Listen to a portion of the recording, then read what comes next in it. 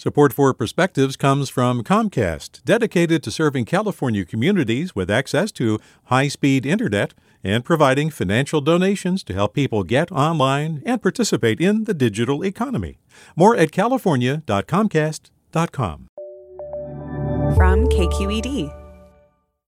My husband recently returned to work after 7 months of recovery from a massive stroke. From on the floor, immobile, and unable to speak, 3 weeks in the hospital, months of speech, physical, and occupational therapy, and now back to work as a clinical oncology pharmacist. He has worked extremely hard to get to where he is today. He has been called a force, a wonder, a man of courage and strength. All of it is the truth. He is an inspiration. How does a man with 2 young children and a pregnant wife recover from a near-death experience, you might ask? It's simple. He didn't have to do it alone. We were drowning, and it is through the strength of community that my husband is where he is today. Our family, friends, neighbors, and colleagues provided us with the life raft we desperately needed. We were saved through meals, playdates, notes of encouragement, monetary donations, grocery drop-offs, prayers, and love. No act of kindness or compassion was too small because it all mattered so much.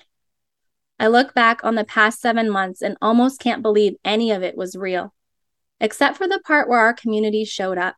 That part I know is true. We've spent a lifetime cultivating the very best of relationships and friendships. We couldn't have known when or how deeply we would need our people, but there they were. In a world where we've all been isolated from each other, neighborliness and the love of family and friends are still important. These relationships are there to bring you back to life when you're not sure you can go forward.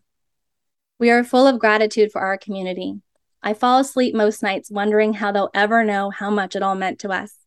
I wish I could write them all a love letter and record it on public radio to say, thank you. From the depths of our hearts, thank you for loving us so hard. We are eternally grateful.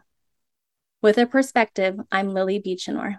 Support for Perspectives comes from Comcast, dedicated to serving California communities with access to high-speed internet and providing financial donations to help people get online and participate in the digital economy.